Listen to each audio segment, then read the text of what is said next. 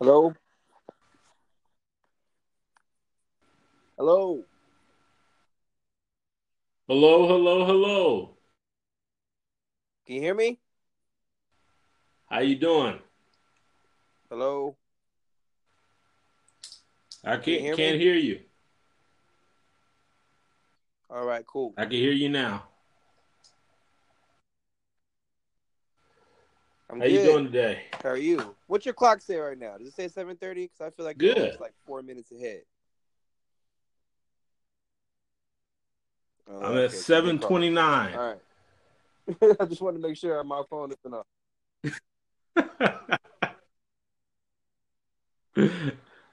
Sounds good. Sounds good. Well, we got a lot to talk about. A lot of Let's action in dive the right into NFL it. today. Okay, let's dive right into it. I want to bring up two players. Both of them are quarterbacks, and we'll put them at the top of our discussion list. So the first one I will go to is Okay. Kirk Cousins. He has agreed in principle to a contract with the Minnesota Vikings. He's agreed to it in the sense that no other teams is pursuing him, although he has not given the okay because apparently he's going to travel to Minnesota tomorrow, meet with the coaches, the general manager, and the owner, and then Thursday he's gonna stay overnight, and Thursday he's going to take a tour of the facility and everything. And then if he likes what he sees, he's gonna sign his John Mm-hmm. Hancock on the contract. So more or less is pretty much done. From what my understanding is, it's a 3-year contract for $84 million. And here's the kicker: all of it is guaranteed. Which is unprecedented, right? That's something that's pretty new. It's unprecedented. There's never been a contract in the NFL where Mm, all of it is okay. guaranteed. So basically, he's around 28 million a year. Well, I think that's I mean, the fact that it's a 3-year deal, I don't think that that's that bad of a deal, to be honest with you. Mm-hmm. Well, a lot of that's probably because he's Yeah, 30 years exactly. old He's right 30 now. years old, and if it was like a 6-year deal, 80 something million would have been guaranteed anyways. So I guess you're kind of just guaranteeing him all the money to sign a shorter deal.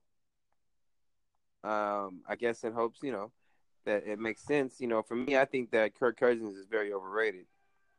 You know, Okay, well, here, let me give you some other numbers which should solidify what you just stated. He's been in the league mm-hmm. 5 years.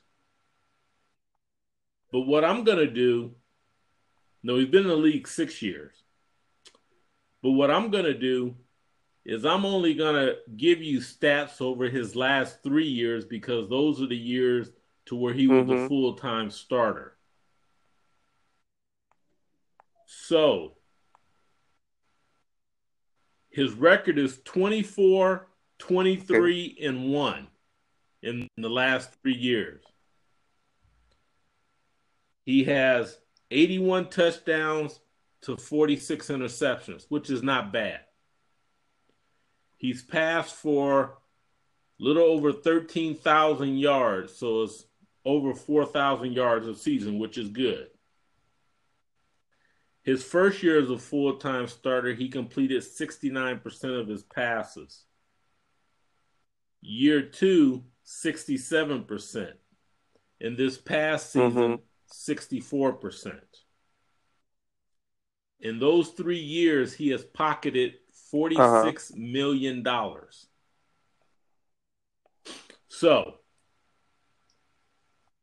and I don't believe, and this is just my belief in watching him, we always talk about scouts always talk about,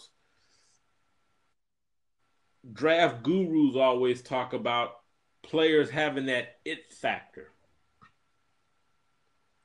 Number one, I don't see Kirk Cousins' last 3 years as justifying $84 million all guaranteed. I don't believe Kirk Cousins has that it factor where he could take a team over the top. I think Kirk Cousins is I'll put it this way. Who do we believe had a better year? Who was the Minnesota quarterback last year? I didn't watch any games, so I couldn't tell you. What's his name? Something Keenum? Yeah, Case Keenum. Is Kirk Cousins worth that much more than Case Keenum?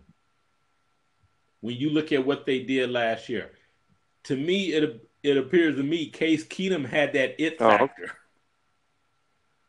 in what he was able to do in Minnesota. He galvanized that team, and they basically said, "We'll follow you."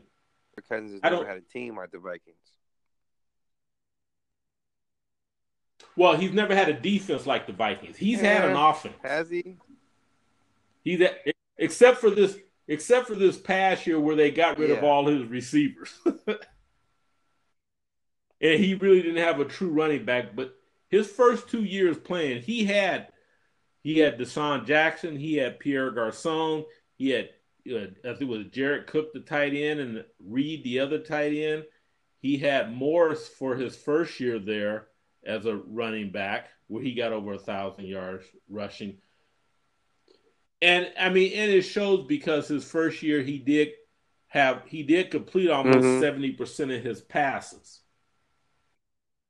So when he had the weapons, he put up the numbers. But just because you put up the numbers does not mean that players follow you. Because when I say galvanize the troops, that means players will say, I will go to war with you. I will go through the fire with you. I know when you get out on the field, I could bet my life that you're going to make something good happen. And from the way the other players play behind you, you could tell they have that confidence in that quarterback or running back or whoever it is that we're talking about. I don't think Kirk Cousins has that to where players will do that for him. That's why I don't believe he's that player. Yeah, I agree. Yeah. Now, it's the interesting thing is Mike Zimmer, the coach of the Minnesota Vikings, made a comment a couple of weeks ago that he has to get this decision right. If he gets it right, he's a savior. If he gets it wrong, he gets fired. Talking about making sure he gets the right quarterback to run this team. So here's the question for you. Is he a savior or does he get fired? Tom, it depends on how that defense shows up. I don't think Kirk Cousins is any better than Case Keenum. So I don't know. That's just a stupid thing to say to me. Like, to be a savior. If your defense plays well and your running game plays well, then you have a chance to repeat what you did last year. I personally don't believe that the defense or the running game will be as good as it was this past year. They're going to play a harder schedule. I believe Aaron Rodgers will be back all 16 games. I think the Lions will be better, or they'll be just as competitive. I don't see the Vikings having the same type of success defensively or offensively like they did last year, even with Kirk Cousins. So, yeah, I mean, yeah, it depends on how he plays. I don't know what you can't. I mean, it depends on how Kirk Cousins plays. I don't think that he's gonna. I think Kirk Cousins is overrated, but that's just because I've seen him and he's not. He's like a Case Keenum or a like a Brock Osweiler. Like they're just not. They're the same type of quarterbacks to me. Well, I think Minnesota's defense, it might not end up being number one, but it will be in the top 5. We'll see if that happens. I think they had a lot of things that fell in their place. They did lose. They did well. I think most teams do have to have things fall in their place to go as far as they did, except for Philadelphia, which lost their starting quarterback, their starting middle linebacker, and their starting left tackle. They still won the Super Bowl. But like I said, I think even though you got a great defense, I still think you need a quarterback who has an it factor. I'm not saying you have to be a Pro Bowl quarterback, because there have been quarterbacks to win Super Bowls that's not great, but they were able to galvanize their team, and their team had a lot of confidence in them. And they were right. Nick Foles. I mean, he was able to put that team on his shoulders and say, "Let's go." People could say, "Well, their defense was great." Well, they won the Super Bowl 41-38. That sounds like Nick Foles was awful good. And I think Kirk Cousins and Nick Foles are the same person, the same quarterback. I don't think people were saying people were going to galvanize behind Nick Foles until the last 4 games. I don't think he had that it factor or anything. He was bouncing around. I just think that when you have the right team around somebody and you have a coach who could put your players in the best positions to win, then I think that you can be successful. I think Nick Foles and Kirk Cousins are like the same quarterback. I think Nick Foles will be a backup this year. Well, like he's going to be a backup. Well, I think Nick Foles will be a backup, and I think he will be a backup the rest of his career that he plays, because he was drafted in the 2nd round. Very seldom do you get those type of quarterbacks to be franchise quarterbacks. I mean, it happens every now and then. Tom Brady, Tony Romo, Drew Brees, Joe Montana, to think of a few quarterbacks who were drafted beyond the 1st round, who went on to become franchise quarterbacks. So, but I guess what I'm saying is, I think Kirk Cousins is not the hype, like you stated. He's not worth all the hype, because if you look at what he's done in big games, he's lost. He's looked confused in big games. That's not galvanizing your troop. A lot of times you could lose big games, but if the numbers you put up was remarkable and your team was still fighting, then I think those are the things you look at. I could go all the way back to 1994 when the Dallas Cowboys played the 49ers in the NFC Championship game, and that was the game that they lost. And that was the game to where you had the huge controversy. Was it pass interference, Dion on Michael Irvin, or was it not, when Dallas was coming back? And that was the game Dallas was down 21-0 in the first 4 minutes of the game. And the way they came back and only lost by a touchdown, even Troy Aikman said it the best. He says, "I'm more proud of this team, even though we lost. I think we played better than we did the prior 2 years when we went to the Super Bowl and won it." And what he meant by that is, he told Michael Irvin and this team, "We gonna come back and we gonna have a chance to win." And he went out there and that team followed him and he almost did it. That's what I'm talking about when I say you got a quarterback who has that it factor and can tell your players, this is what we're going to do. Follow my lead, and I'll take you there. Yeah, no, that's where I say I haven't watched Kirk Cousins enough. Maybe you have to have that conclusion about him. I just don't think you need to have a quarterback to have an it factor to win. So I think no, I don't. That he I don't was think paid because it's the market of the quarterback. Because we definitely know why he was paid what he was paid. It's because of the market in the NFL today, and he was the hottest quarterback on the market. So that's why he got paid. We both agree he didn't deserve it. Right. When it comes to the it factor, I just don't know with Kirk Cousins. I don't know if he has that or not. I don't. He could, or he could not. I really don't know.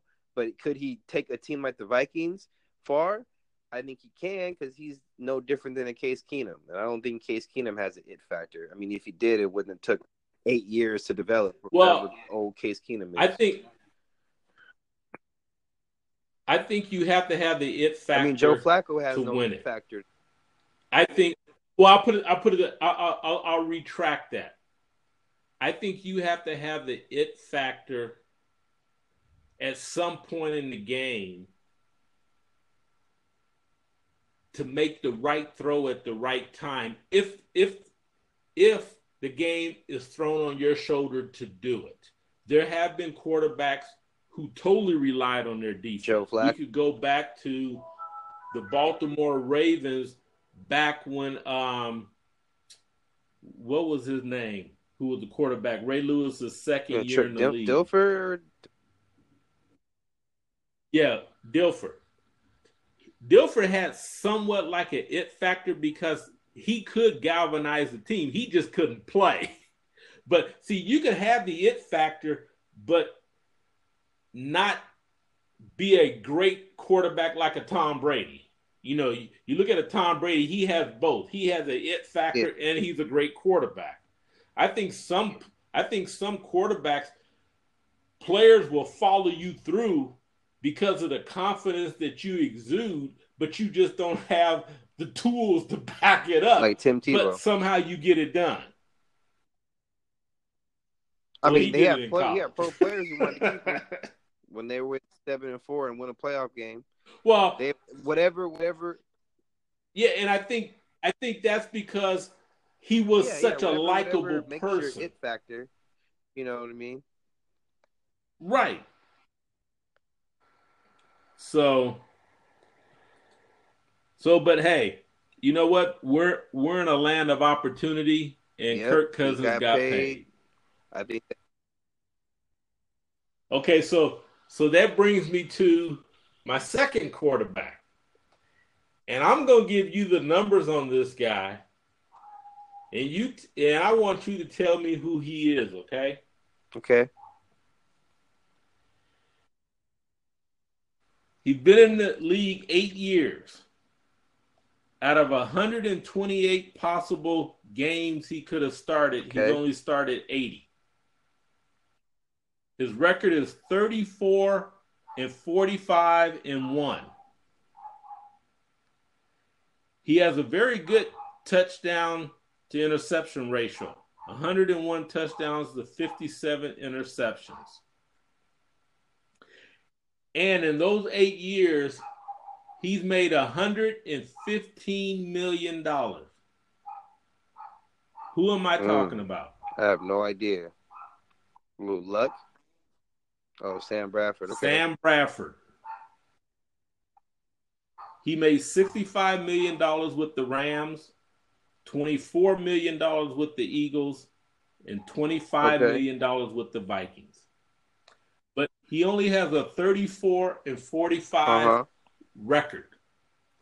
So what makes this guy so good that he just signed a 1-year, $20 million contract with the Arizona Cardinals? That shows the Arizona Cardinals are desperate. No, I think it was Arizona. My computer is down right now. When I get it back up, I can see. But it shows me, like one guy said, whatever he's doing or whatever he's saying, We need to Yeah, bottle right. it up He and needs to sell write a it book on because how to get overpaid. 115 million dollars, and he has a sub 500 record and can't stay healthy. Yeah, I don't get it. I don't get it. When somebody can literally tell me with a straight face that Sam Bradford is better than a Colin Kaepernick, I just laugh. It's like the dude is not reliable. He got hurt again this year, didn't he? Playing for the Vikings. Yeah, he played the first game because Uh-huh. remember I had him in my fantasy. He played the first game and he gave me like 60 some points in fantasy the first game because he threw for over 300 yards and 4 touchdowns and didn't play after that because something Yeah, happened to I his don't. knee. Sam Bradford's knees that are made out of paper mache. I think that it's just I don't get it. I don't get it. I don't understand what the market how the market is there for a Sam Bradford, especially for $15 million guaranteed and a $20 million contract. And it was with the Cardinals because I'm reading that right now. Yeah. But I gotta let's not throw that out there as something No, etched in I'm saying stone I just because read I it. It said can't it was with the Arizona remember. Cardinals. Yeah, it says Sam So it is with Bradford the to Arizona sign with the Cardinals Arizona Cardinals. 15 million for $20 guaranteed. million for a paper It shows you quarterback how desperate the Cardinals who gets are, crunched. and I don't understand. Like in a to me, when I look at the NFL, I feel like you're not in a need to be desperate. And of course, it's still a win now league, but I think the talent is there's talent out there coming out in the draft, and I think that I don't know if I was a GM, I would understand that you need to draft instead of go out and sign a quarterback who has no success, who hasn't had any history of success. I don't understand it.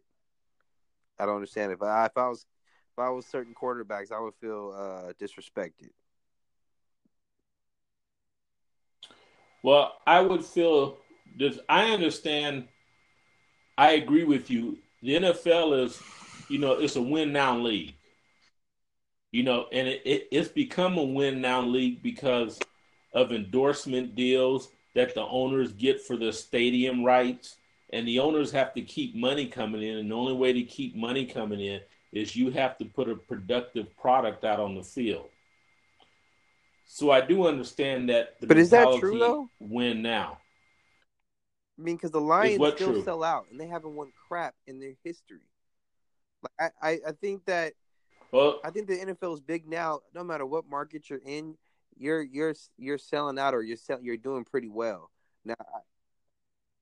well, see, okay. Well, let me correct you. I'm not talking about selling out as far as fans coming to the game because there's more revenue that the owners look for instead of just the fans coming to the game. They're looking for their box office, their box spaces up there to be full with with Exxon and these, Fortune 500 companies. They look to get endorsement deals from MasterCard, American Express, Coke.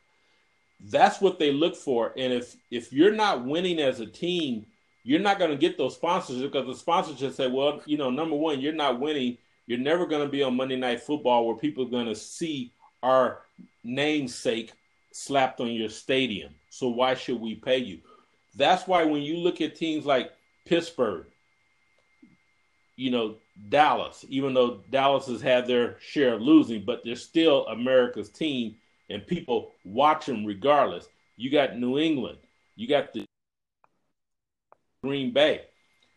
They're able to get these endorsements because number one, people run to them and they're winning most of the time. Now, Detroit, yes, they're losing.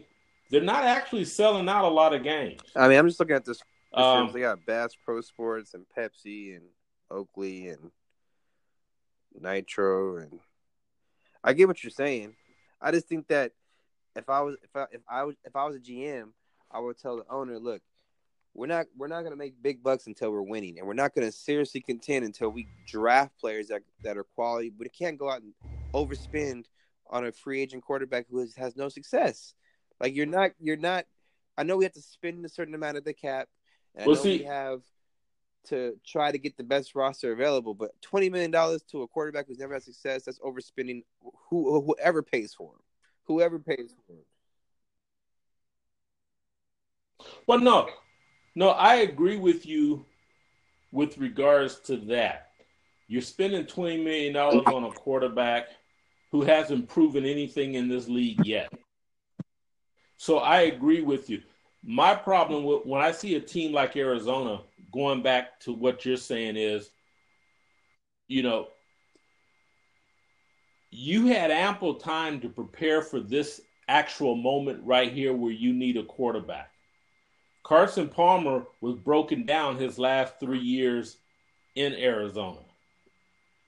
You've had 3 drafts to try to get you a quarterback, and you didn't draft not one quarterback. So they're in the situation they're in, forced to pay somebody like Bradford to come there because they have failed to do what's right by their fans and their organization by trying to draft the quarterback. We said the same thing, but we don't. You don't think they with can draft a Dallas. quarterback this year? You know,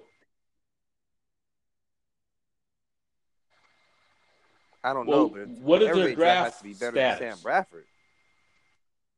That's what I mean. Because Sam, you would disappoint your fans by putting so much money into a player that's not going to play.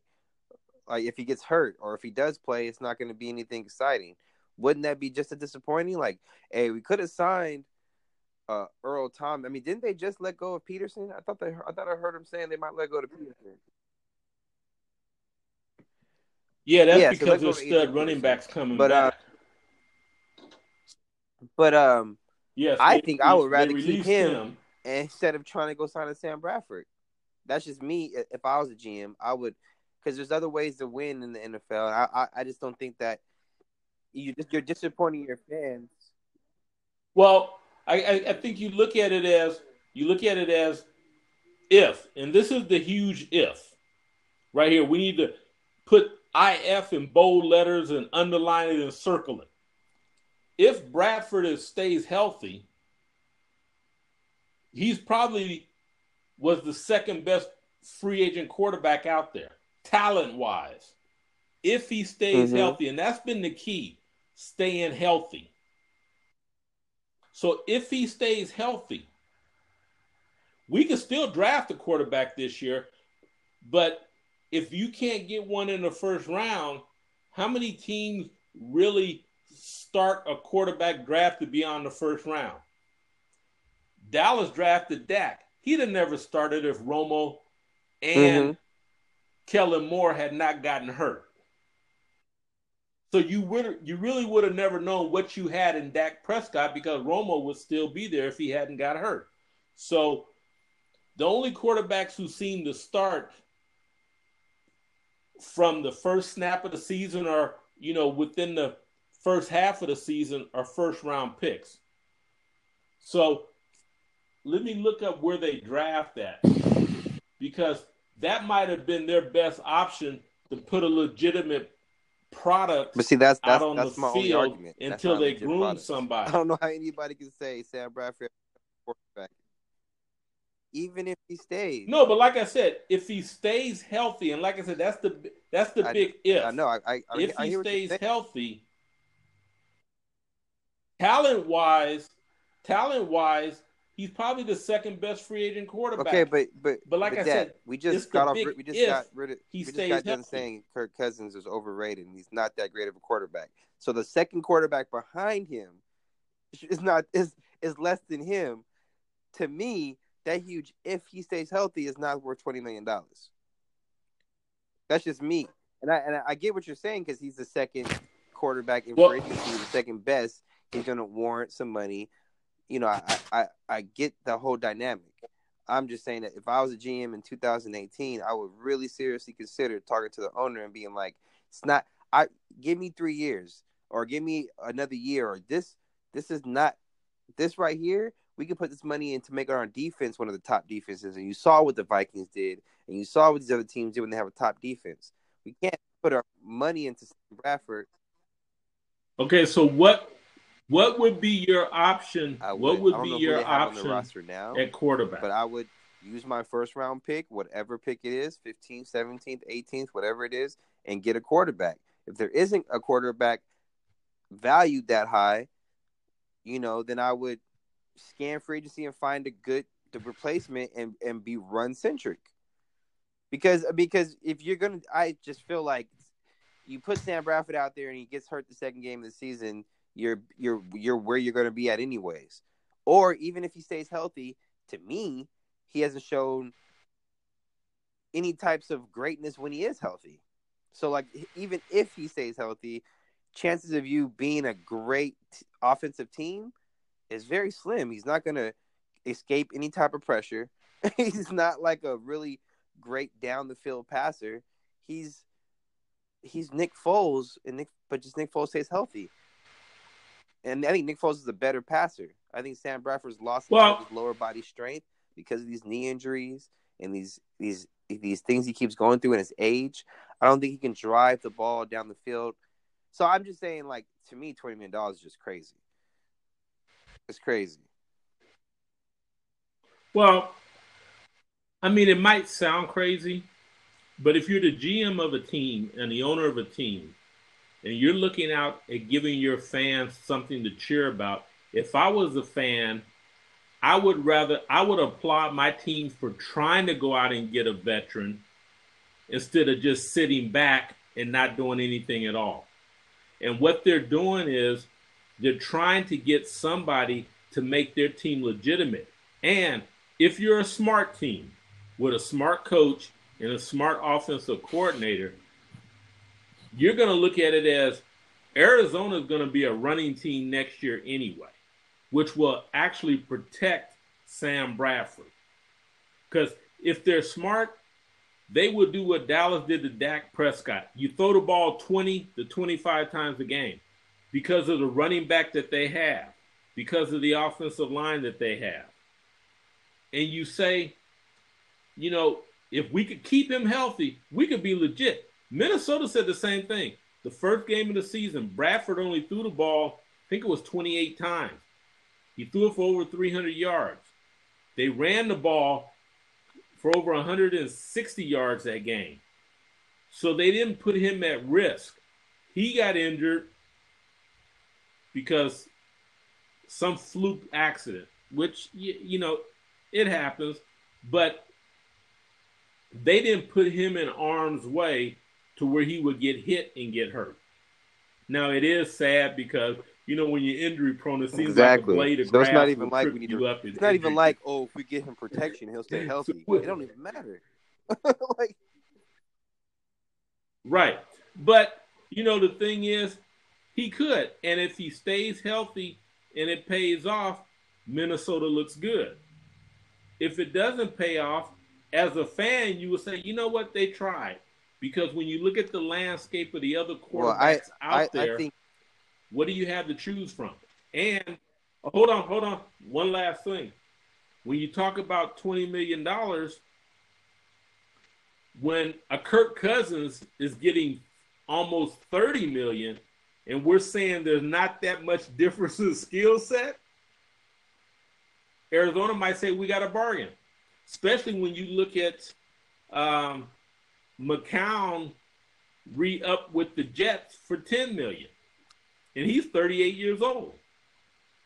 So he's getting paid of what the market bears for his talent. Maybe not for his injury, because I understand there is a huge difference. He might be getting paid for what they believe his talent can do for this team, especially if they say we don't have to rely on him to win the game, because if our stud running back stays healthy, then we could lean on him. Well, the Cardinals signed Mike Glennon as well this offseason. But if we're talking about quarterbacks, I feel like that are available that are better than Sam Bradford. Again, I think Colin Kaepernick. I would say Geno Smith, Ryan Fitzpatrick, Matt Moore. I would give EJ Manuel a shot. To be honest, not Mark Sanchez. Heck no. Hey, Matt Castle. I need to sell you some. I need to sell you some swampland if you go truck them quarterbacks For out the price, ahead of Sam heck Bradford. yeah. For the price, I would sign a EJ Manuel for a $2 million, $3 million contract. I think talent wise, he's not too much worse off than Sam Bradford, and he's probably going to stay healthy. That's just Well, number one, I don't think you'll get any quarterback for $2 million, considering the minimum in the league you don't right think now is EJ $1 Manuel million. would get $2 million. These He's not on no team right now. EJ Manuel. Checking. Well, you know, and yeah, I mean, he's not on any team because of his talent. That's a big thing. See, I think what we're lost here with Bradford is if you throw away all the injury issues and everything else, his talent I don't is see right it. up there That's with just the me. best of them. I've seen him play enough. I don't see the talent. I think the talent is up there, not the best of them. It's not up there with the Aaron Rodgers and those guys, but his talent is probably right at the bottom of the second tier quarterbacks. His talent is. Now, you have to throw in all the other factors, and you know when you get a team that's, like I said, Arizona is desperate because they chose not to prepare. But how long for are they this going to continue to wait? They just had Carson Palmer, who is pretty much Sam Bradford. Is like very talented, but cannot stay healthy. And then you go ahead and say, okay, let's get the younger version of Carson Palmer. But like I said, that's going back to the stupidity of the organization itself. You know, because you just went through a quarterback who couldn't stay healthy, but when he was healthy, he put up good numbers. Sam Bradford's the same way. He's not going to stay healthy, but when he's healthy, he puts up good numbers. If I was a Cardinals fan, so maybe it's because I played football, and maybe the average Cardinals fan hasn't played as much football, doesn't look that much deep into football. But if I was a Cardinals fan, I would be more upset at them getting Sam Bradford than them trying to find new talent. Because you know, at some point you have to understand it's a process to build a team. I'm not saying them or you. I'm saying just an average fan has to understand that it takes time to build a team. You can't just build it overnight. And what the Cardinals have been trying to do, which is sign these high-priced free agent quarterbacks who are injury-prone, it's just not working out. So me as a fan, I would look back and be like, okay, you know what? Try something new. You know, the Cowboys had. Well, they've only signed one quarterback, which was Carson Palmer, and they signed him out of retirement, not because he was. But he was able to stay healthy. He was able to stay. What's that? I said he was able to stay healthy. Kurt Warner. Yeah, Kurt Warner stayed healthy. They signed Kurt Warner. He stayed healthy. He played very well. Then came Carson Palmer, who they signed out of retirement. Because remember, Carson Palmer got traded from Cincinnati to Oakland, and then he got so frustrated in Oakland that he retired, and then Arizona came and got him out of retirement. So as a fan, just as a fan of football, even if I was an Arizona Cardinal fan, and I had somewhat knowledge of football within itself, which most fans just want you to go out and grab the highest priced player out there. But in understanding there is a process of building a team, you have to build a team, but also it's a delicate situation between building a team, but also being competitive while you build that team.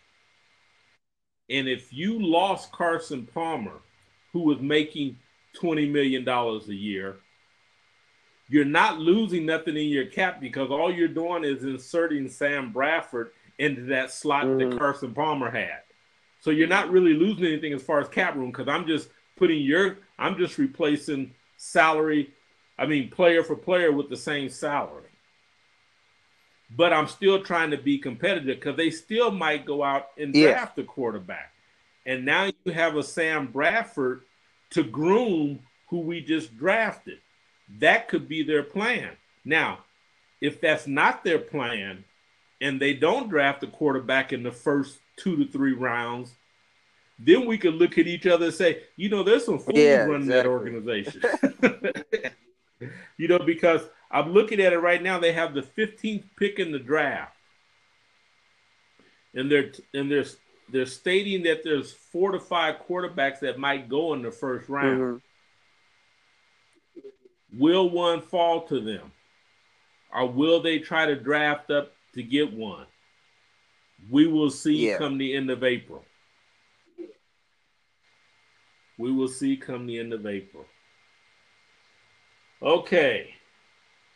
Now that we got those two out the way, let's get to some other signings that we could talk about. We could talk about the ex-Pats Patriots cornerback Butler.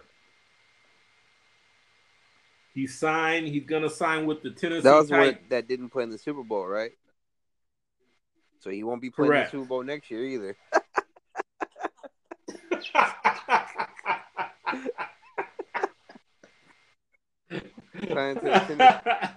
Oh, you so cold. Pretty much guaranteed that. But I'm happy for him. I'm happy that he's getting a deal. Yes, $61 million. And that even more, it just makes you even more want to scratch your head and wonder why he didn't play. If he can go out in the free agency and garner that much money, then to me he was talented enough to be on the field during the Super Bowl, regardless of what issues he had, because it's the biggest game that you work for all season. You can't have somebody work all season for something, right? And then when you get there, you bench them. Like unless he murdered somebody, unless he pulled Aaron Hernandez, or unless he was caught sleeping with Bill Belichick's wife. Outside of something like that, you got to play him. So I'm happy. he's moving on, and he has maybe a chance to play the Patriots down the line someday. Okay, he's signing a 5-year, $61 million deal that includes $30 million guaranteed. Say that one more time, please. A 5-year, $61 million contract with $30 million guaranteed. Pretty good. Now, to give you a little background on this, which is interesting, because Belichick came out and said something about Malcolm Butler that was kind of interesting, because Malcolm Butler was not a high draft pick. He came out of Division II West Alabama. He wasn't drafted. He was invited to the New England camp for a tryout, and he earned a contract on the 90-man roster. And then he made the team. A lot of it is because of his size. He's 5'8", 195. No, take that back. No, they don't put it. I'm looking at somebody else. So, but Belichick says something very interesting. And a lot of times I hate to see coaches say something negative about a player. And I'm not sure if this would be considered negative or just what Belichick sees. And I think you have to put a lot of stock in what Belichick sees because of his success in the NFL as a coach and as a talent evaluator. He made the comment that out of all the players he has ever coached and who's ever come through his organization, Malcolm Butler was the one player who didn't get any better from year 1 to year 2. Okay. Now, players are supposed to get better. He said Malcolm Butler really never got better from his rookie season to now. So maybe that's why New England had no problems letting him go. Maybe that's why when they looked at the Super Bowl, they figured they had better opportunities, which I Yeah. disagree with. I think when you have somebody like a Butler, his name by itself will speak for itself and will get defensive coordinators pause about throwing to his side. So I do disagree with that, but that's what Bill Belichick said, that he that out of all the players that have come through his organization, Malcolm Butler is the one who didn't get any better from year 1 to year 2. So, and as far as what he got as far as numbers, I go back to what Stephen Jones with the Cowboys said. When you're a free agent, a good player gets played like an outstanding player. And an outstanding player gets paid like he's the next coming. So they're always going to be overpaid. I think Malcolm Butler might be overpaid. $61 million is a lot of money with $30 million guaranteed for a player who couldn't even, for whatever reason, didn't play in the Super Bowl, and for whatever reason, somebody with an eye for talent like Belichick chose not to even tender or offer and maybe, talk to you. I wonder if later down the road, hindsight kicks in, and maybe Malcolm Butler thanks Bill Belichick for not playing him, because maybe part of the reason why he got the money is because he didn't play. I mean, going off of what you said, if he didn't improve from year 1 to year 2, and he wasn't really improving, and he wasn't drafted high, or you said he was undrafted. So you go undrafted. He was undrafted. Maybe if he was simply just released at the end of the season without all this controversy surrounding him in the Super Bowl and not playing, then maybe a lot of people would have been asking the questions why he was retired, why not retired, why he was released. It would have been a lot more. Now it seems like he's released, and part of that reason is because of the Super Bowl controversy and yada yada yada yada. Well, he didn't get released. You know what I mean? But he didn't get re-signed. Yeah, he's a free agent. Yeah, he didn't get re-signed. He's a free agent. And I think, the unfortunate part is we wonder why some teams are always on top and always have a good record, is because they see things in players that I think a lot of other talent evaluators don't see. And they look at things logically, which I think a lot of talent evaluators don't. Because I believe Malcolm Butler got this much money because he was a Super Bowl MVP. Just the fact, we could go all the way back to the 1995 Super Bowl where Dallas played Pittsburgh and Brown intercepted 2 passes and turned around and cashed that in on a huge free agent contract, then got released the next year by the Raiders because he couldn't perform. And that's why I think sometimes if you're in the right place at the right time and you do something good, because Malcolm Butler would have never been on anybody's map if he had line and got MVP of the Super Bowl. Pretty much. Well, no, he didn't get MVP. Tom Brady did, but Tom Brady gave the MVP over to him. So he wouldn't have been a household name like he is now if it wasn't for that big moment, because of the fact he was undrafted. Some first-round picks are going to be a household name regardless of if they perform or if they don't, because they were a first-round pick. Malcolm Butler wasn't a household name because he was undrafted, but because of his performance in the Super Bowl, he became a household name. Regardless of what his talent dictated, he was still a household name. According to what Bill Belichick is saying, well, but he's never lived up to what he did that first year in the Super Bowl. True. So, now we can go to another player.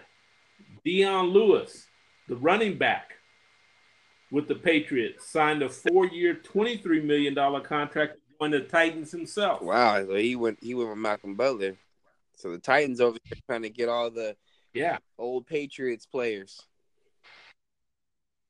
And then another Patriot player that they lost, Danny Amendola, went to the Miami Dolphins. Okay. I mean, I don't think that was that big of a loss for the Patriots. Well, according to the Patriots and the players on the team, they said he was their playoff guy. They said he always got better when the playoffs he goes came. from being below average to average. I'm with it. We had Danny Amendola. Hey. We've seen what that was. Not that he was terrible, but but you got to remember, Dallas had him invited into camp and got rid of him after camp. Yeah. And then he went to the Rams. And he honed his craft with the Rams, and then he went to the Patriots and honed it even better because the players on the Patriots said he's the one receiver on that team who knew how to get open. Over Edelman? So over somebody like Edelman? Yeah, they said he knew how to get open. They said especially when it came to the playoffs. He knew how. Even Rob Gronkowski came out and said he knew how to get open better than anybody else on this team when the playoffs came around. So, hey, he can't. I mean, it's not a big contract. It was a 2-year, $12 million contract. So he's getting $6 million. I think the Patriots will go try to find themselves another white quarterback who got some speed and convert him to a receiver and keep it moving. Okay, let's see. Who else do we have? Teddy Bridgewater is supposed to be going to the Jets. All right. So they the Packers signed defensive end Wilkerson and the tight end Graham. And they released. Yeah, that could be pretty big Jordy for Nelson. Packers. With Jimmy Graham, they're going to be using him a lot, flexing him out wide and putting him in the slot. I don't think he's going to do a lot of blocking for the Packers. I think they're going to keep that one dude Rodgers, the other tight, and probably keep him. And he'll do a lot of blocking. You'll see a lot of 2 tight end sets with Jimmy Graham running a lot of routes and Rodgers standing in the block. So I think that's going to be. Again, I think the Packers are gonna have a really good season next year. I feel, and a lot of people think they're gonna re-sign Jordy Nelson for a cheaper price. Yeah, well, he was due to make $10.2 million, so they needed that cap room. The Jets also signed the best cornerback out on the market. Okay, who's that? Trumaine Johnson. Oh, okay. He was the cornerback with the Rams. They signed him, and they signed linebacker Avery Williamson. So some teams are really making some moves out here. All right.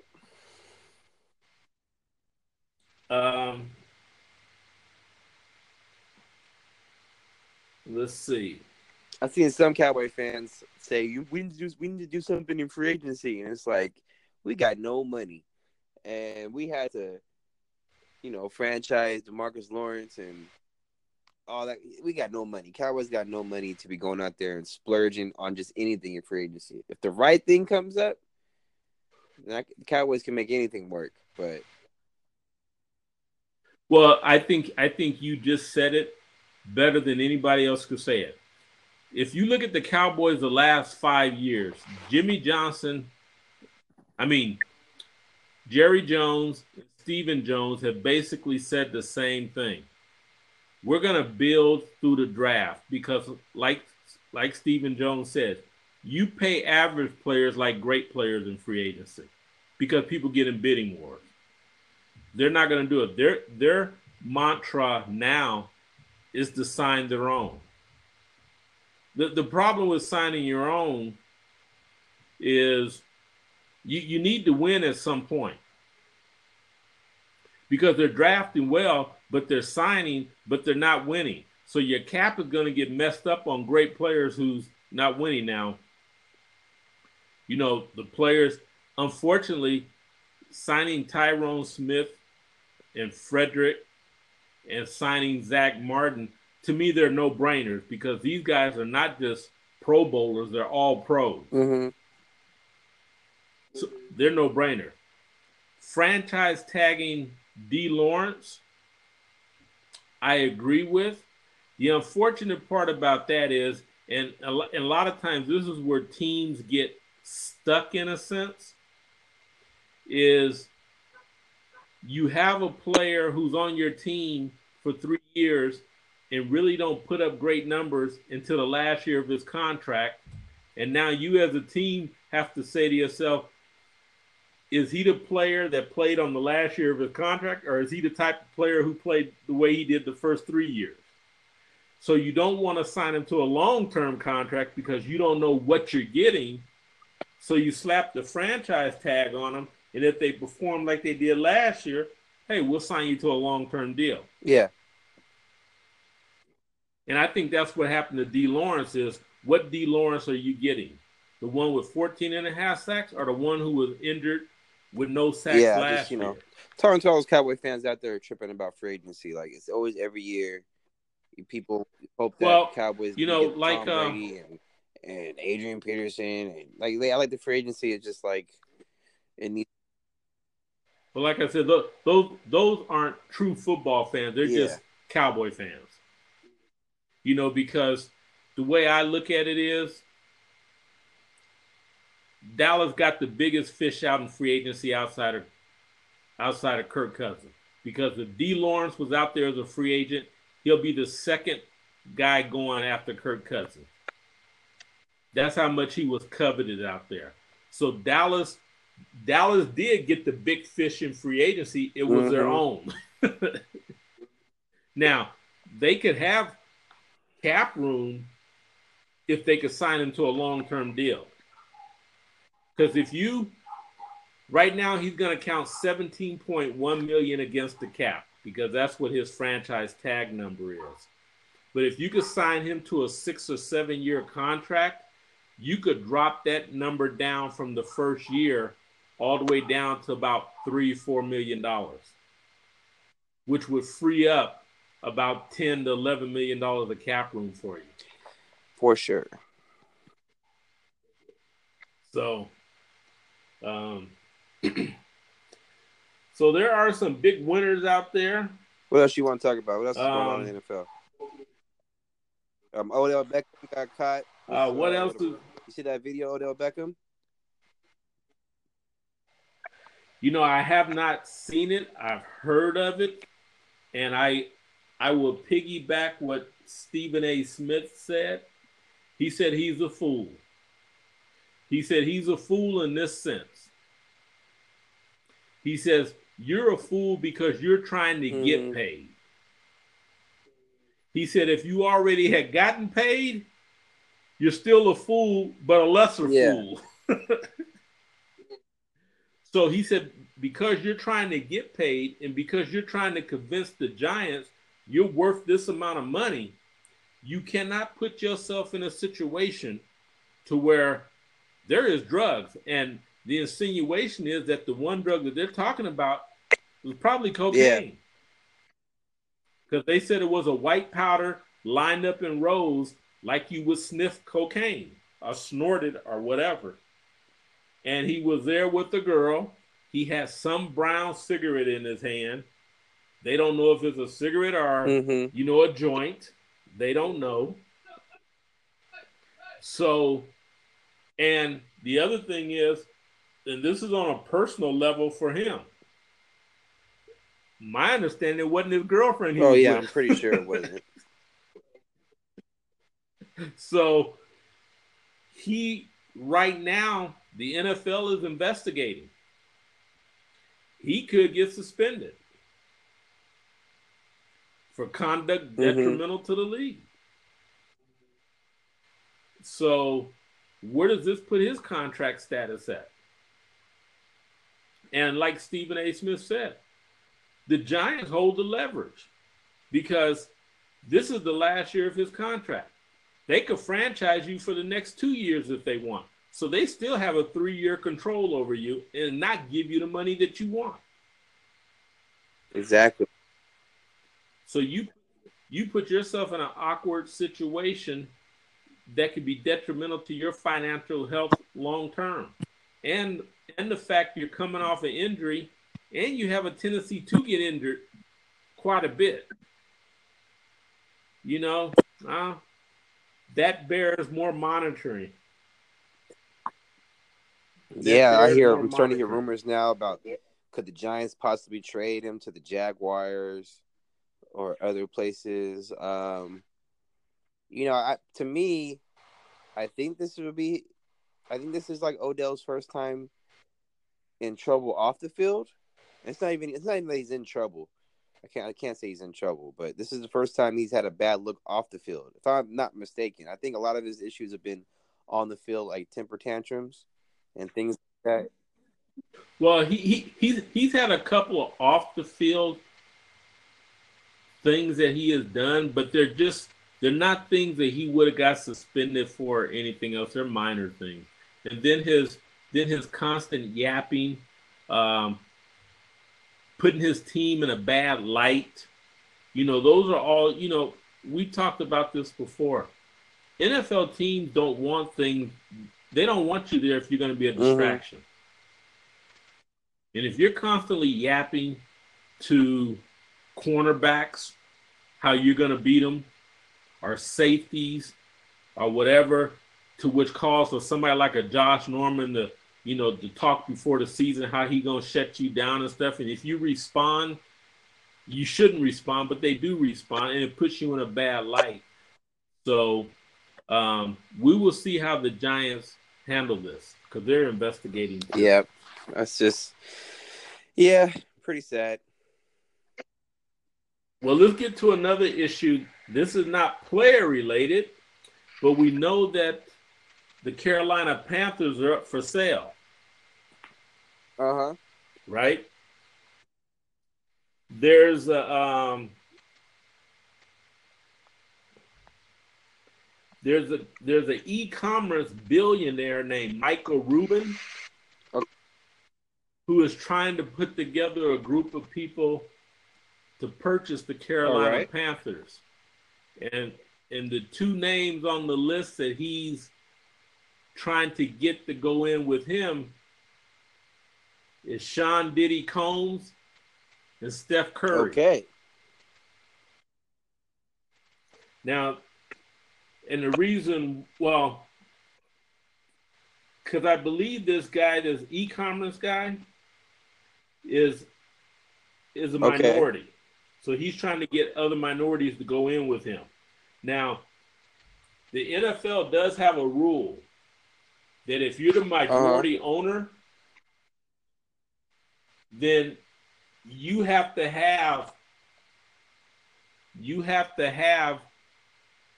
I can't remember what the exact figure is, but whatever they're selling the team for, you have to be able to absorb that whole cost. Which this guy can, because they said this guy is worth $3 billion, according to Forbes. They said Sean Diddy Combs cannot be the majority. Oh yeah, you have to be able to have liquid assets. I think it's half of what the franchise is worth. Okay. They said Sean Diddy Combs can't do it. He can't be the majority because he's only worth $826 million. And Steph Curry is only worth $47 million. This guy's worth $3 billion. And they said the Panthers are on the market for $2.3 billion. But they said that price might go down if there's not enough buyers who could jack the price up. Okay. That's interesting. Yeah, so it will, that'll be something that's worth monitoring. It'd be great to see that. Yeah, I mean, it'd be great to see Diddy over there having meetings with Jerry Jones and see how that goes. That would be hilarious. Well, I mean, I don't know what meetings he would have with Well, Jerry it wouldn't Jones be directly. in meetings with Jerry Jones and the other owners. Oh, being in a meeting with Yeah. Jerry Jones. Yeah. Well, he would bring. I think he would bring flavor to the NFL, but the difference is the NBA likes flavor. I don't think the NFL does. Uh-huh. Because the NBA endorses rap music, they endorse hip hop music. Um, I don't think the NFL really does all that. The NFL really relies on trying to satisfy their endorsers and their sponsors. Because that's where they get their Yeah. money from. I mean, they're the richest sports franchise out there, and they're that way for a reason.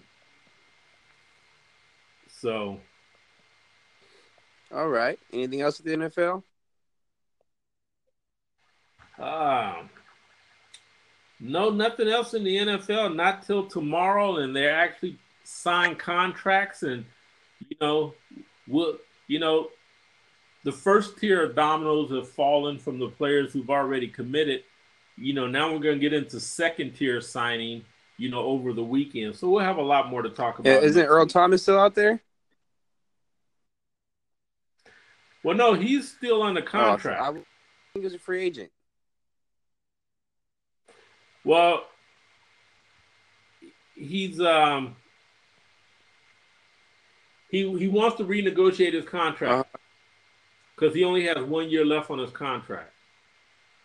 He wants to renegotiate. Apparently, Seattle did not put him on the market, but apparently teams were calling Seattle about Earl Thomas, and Seattle listened, but Seattle did not put him on the market. From what I understand, Seattle is trying to renegotiate another contract for him because they want to keep him. Okay. So he's not on the market. But since we brought up Seattle, let's talk about Seattle here for a second. Guess who is taking a visit to Seattle? An ex-Cowboy player. Who? Who? DeMarco Murray. Oh, okay. We didn't even talk about Sherman getting released either, but well, we could talk about that too. But apparently DeMarco Murray is going there. Seattle is, I think, somewhat in full, I won't say full rebuilding mode, but they're in a defensive rebuilding mode. Because you got rid of your linebacker, you got rid of Richard Sherman. There's questions on if Cam Chancellor will ever play again because of the injury he suffered last year, which was a neck injury. Mm-hmm. You traded away Bennett, so you're in rebuilding mode on the defensive side of the ball. Yeah, for sure. I mean, they and you got rid of you let Graham walk, which it didn't appear he was ever a fit anyway. Yeah, defensively, I don't. They're definitely going to be in a rebuilding mode. They got rid of a lot of key pieces. They're going to have to start over. The thing to look out for, in my opinion, is Pete Carroll and and his control in the locker room.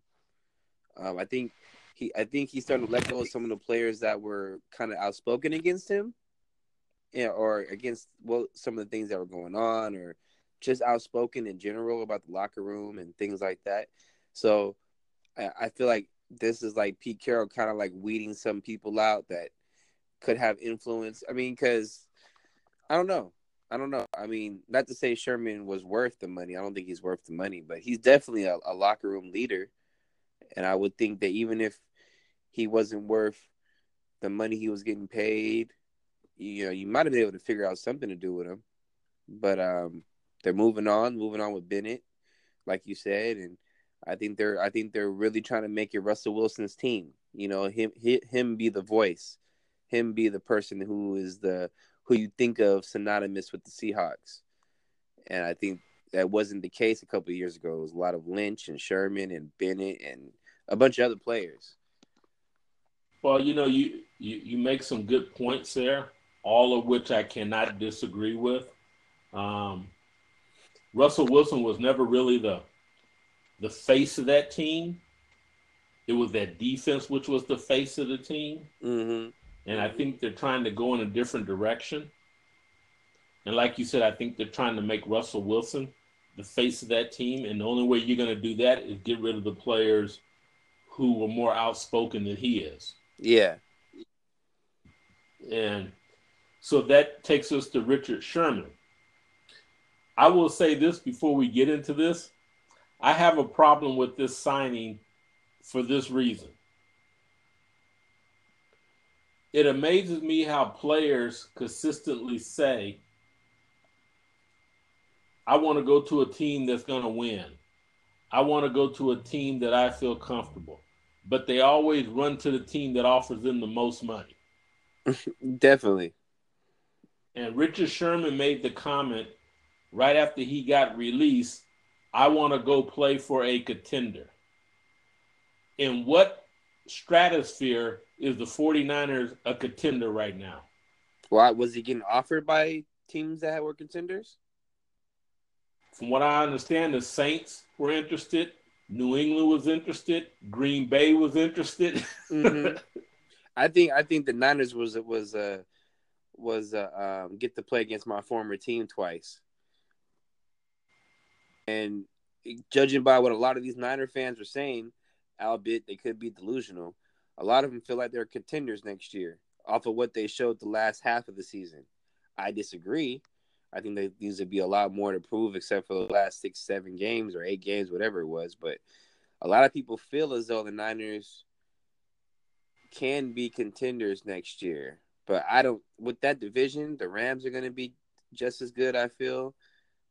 The Seahawks are going to be contenders. I don't know about that. I just, Well, I think some of the 49er fans are delusional because I don't know in what world right now you could say they're going to be contenders off of what I saw last year. Now, what I will say to refute what I just said is when Garoppolo, I can't even pronounce his name. Garoppolo. When their quarterback, when he got there last year, they started to play better. He appears to be the quarterback that Shanahan wants. Mm-hmm. They start to play better. They start to do things good, and their defense was coming along. They might be about 4 or 5 players away from contending, but I think we have to look at the context of what Richard Sherman means when he means a contender. Are you a contender to be a Super Bowl team? Or are you a contender to be just a playoff team? Yeah, exactly. Now, if you're saying that you want to go to a team that's a contender to be a playoff team, then you might have went to the right team. Because the 49ers' aspirations shouldn't be Super Bowl. Yeah. They just don't have enough weapons. Yeah. But they can make that team good very quickly because they have a ton of cap room and there's players out there to go grab. And I think Richard Sherman liked that. He played at Stanford in college. I think he's from the California area. He's from Compton. Yeah, he's from California area.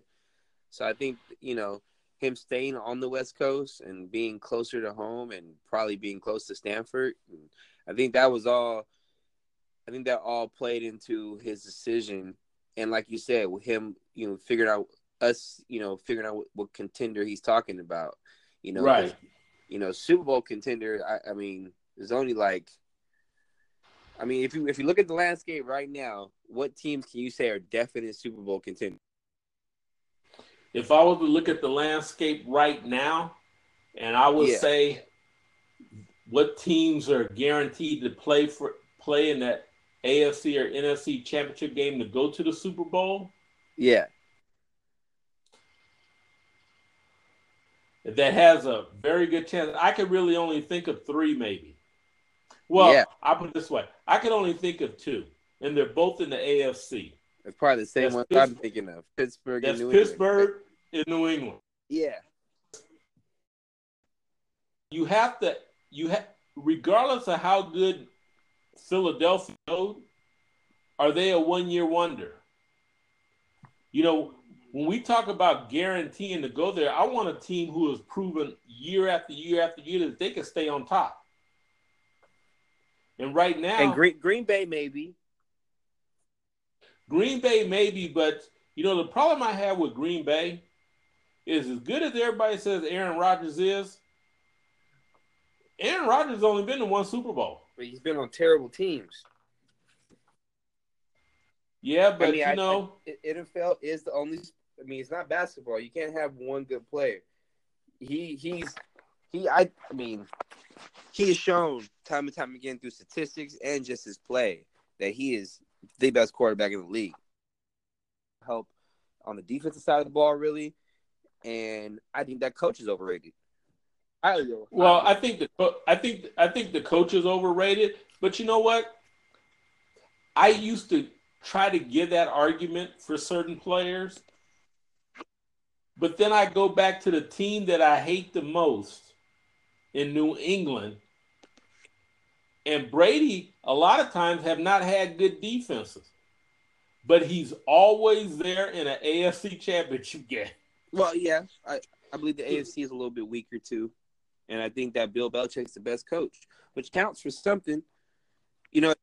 Well, yeah, no, I'm saying it does count for something. But if I'm gonna say you're the best, heads up, you got the most talent. You're the best. Because I hear Stephen A. saying this about Aaron Rodgers all the time. You're the best, the most talented. You know, you're going on and on and on and on and on. You know what? I want to see you.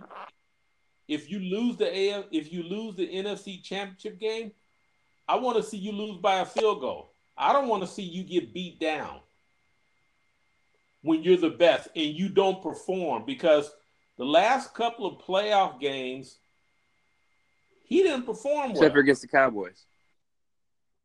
Well, yeah. Well, he seems to do well against the Cowboys regardless. He loves playing in Cowboy Stadium. So I look at Rodgers like I look at LeBron James. I think they're both super talented. I think they're both like supremely talented at the sport they play. I just think that they both get a bad rap because it takes more than just them to play. And I think Rodgers has had really great seasons, but we just know it takes more than just putting up stats to win. You know, and he's ran against teams. I mean, just like Dan Marino. People will say Dan Marino's top 10. He's never won a Super Bowl ever. But people will give him a top 10 because of the statistics and his arm talent. And I think that's what it comes to when it comes to Rodgers. You just recognize the arm talent and how great of a player he is and how clutch of a player he is. But he's not going to – it's going to take more than him doing that for 16 games for them to win. You know, Marino, I don't know what it was like for him when he played, but it seemed as though he never really had a defense to complement the offense. And so he always came up short. And then you have somebody like Troy Aikman, who I don't think is as talented as Marino, but he was able to have a team that was able to put him in positions to win. You know, same as like a Tom Brady, who I don't think is as talented as Aaron Rodgers with his mobility, ability to run, poise in the pocket, arm talent, deep field throwing, be able to throw outs on the run. Like, I think Aaron Rodgers is way more talented than Brady. I think Brady's, you know, is subject of having a really great system, and maybe his IQ is a little bit better than Aaron Rodgers if you want to give him that. But yeah, I mean, just for me personally, Rodgers is the best quarterback I've seen with my own eyes. Like the whole package. I just think that he's severely. When your best receiver is Jordy Nelson at 34 years old, and your offensive line is beat up and banged up a lot of the time. I just don't think he's been able to have a full package put together. When he did, they went to the Super Bowl and blitzed the Steelers. It was pretty bad. Okay, so in saying what you just said, I think we could table this discussion and make another 2-hour segment on just this.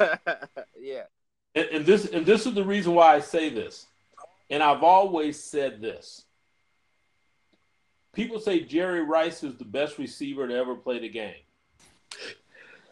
But they're looking strictly at numbers when they look at him.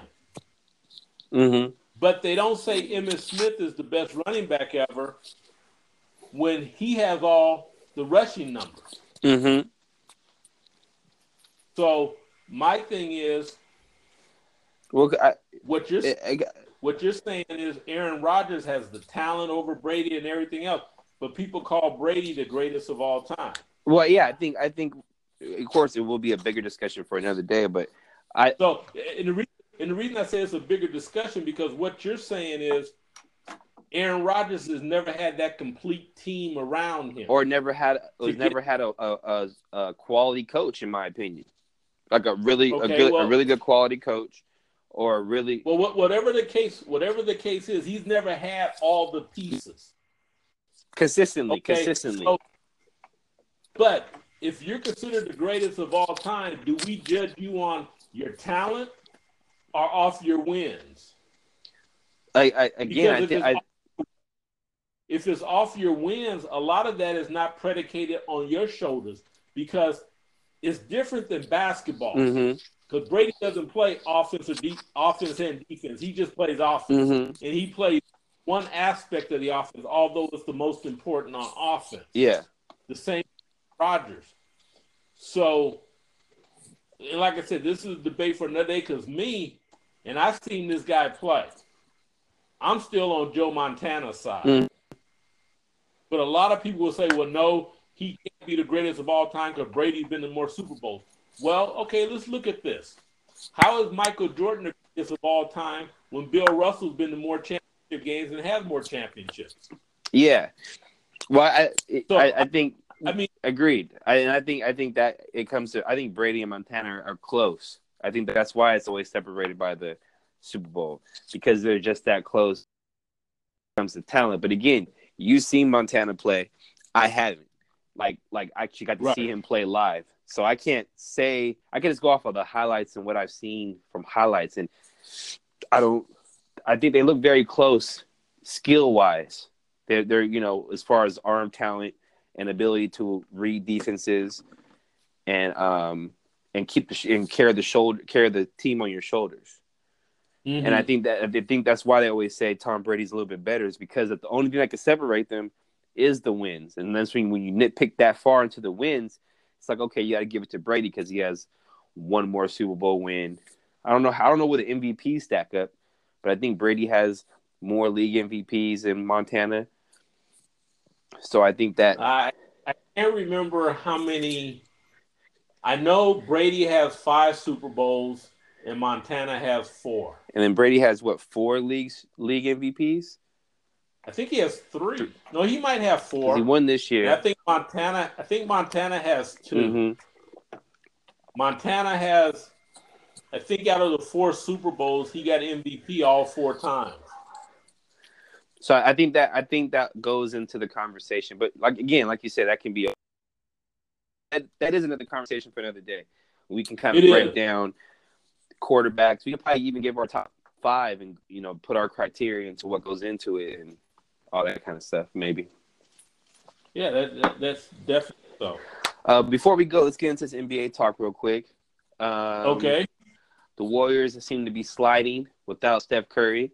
Do you believe that the Warriors – I shouldn't say this because anybody has a chance, but what's your percentage of the Warriors winning against the Rockets without Curry? I mean, I believe Curry's going to play. It's not a serious injury, but it's showing that the Warriors seem to need Curry. They've lost every game since Curry's been out.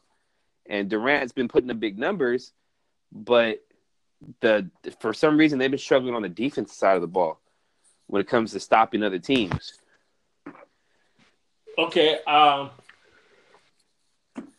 Before I give you the percentage, I will preface it by saying this. Although we see this as just an ankle injury for Steph,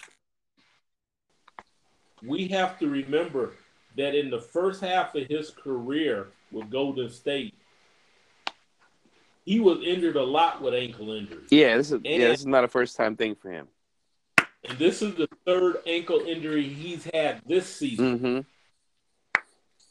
So, to me, when you sprain your ankle that many times, it's like, it's like a piece of wood. I could only bend it so many times before it breaks. Mm-hmm. And I'm not wishing that on Steph Curry at all. All I'm saying is his ankles are a little fragile. Yeah.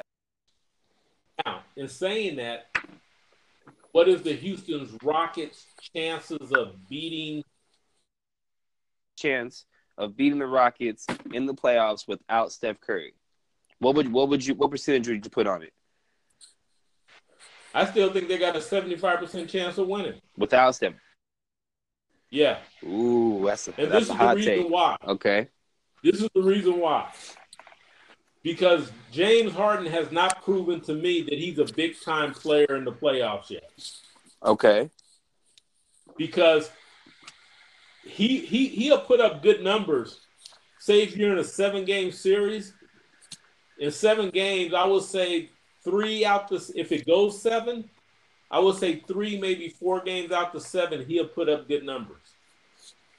But if it goes to the 7th game, he has not been able to put up good numbers in the 7th game of a series in all the years he's been with the Houston Rockets. Mm-hmm.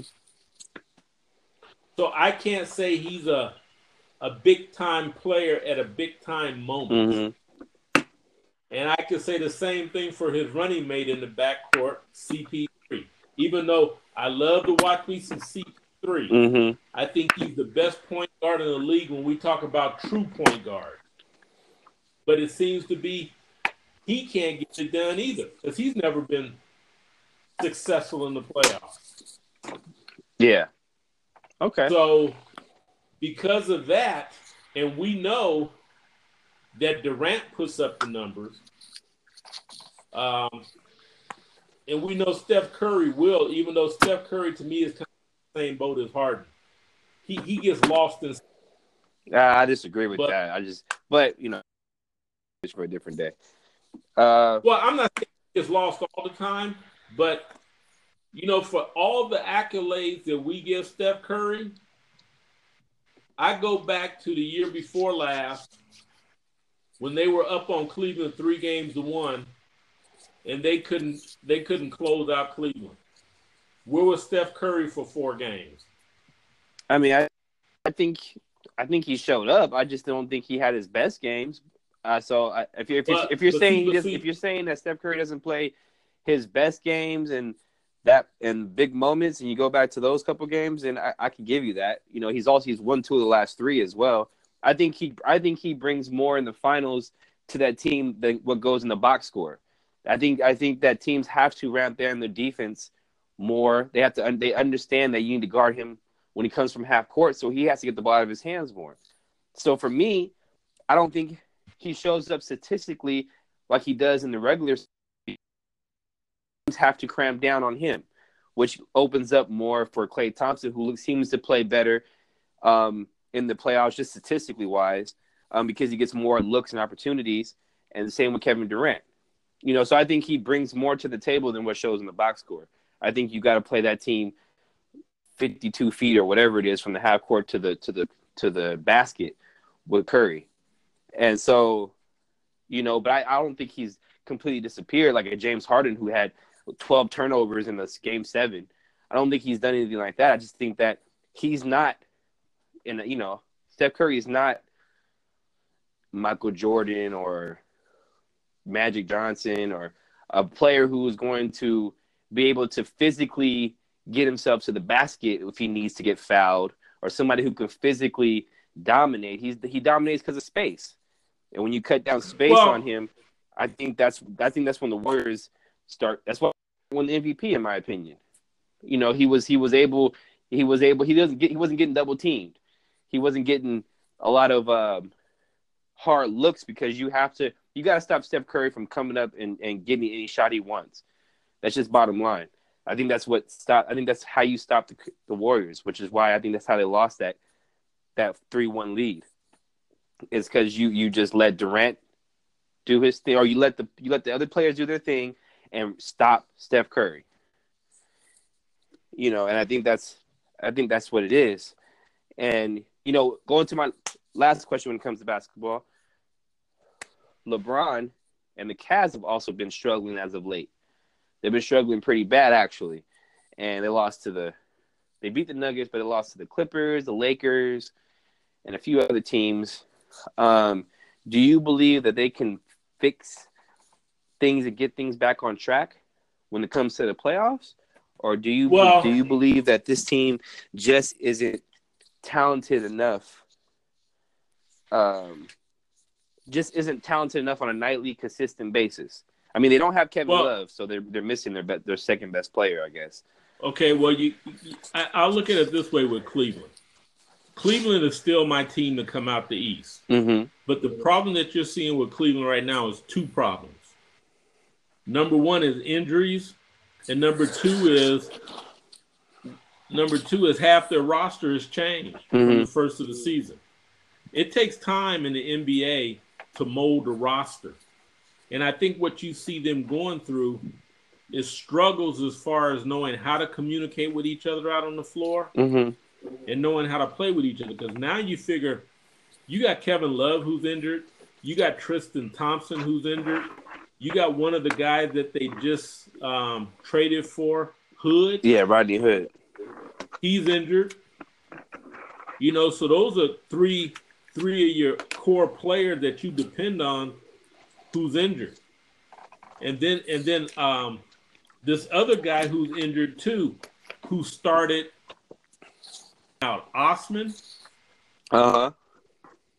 He's injured. So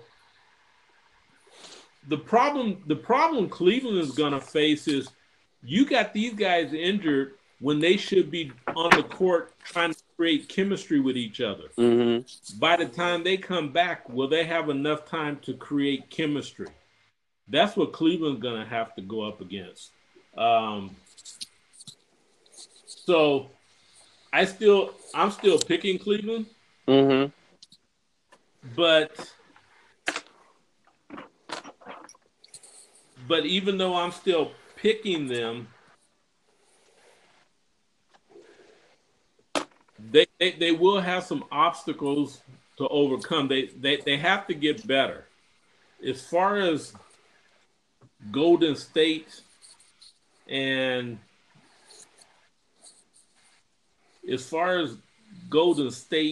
Steph Curry, this is what I'll say for Steph Curry.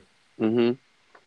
I don't think anybody is trying to compare Steph Curry to MJ or anybody else, except for what I have a problem with is when these sports analysts put these players on a pedestal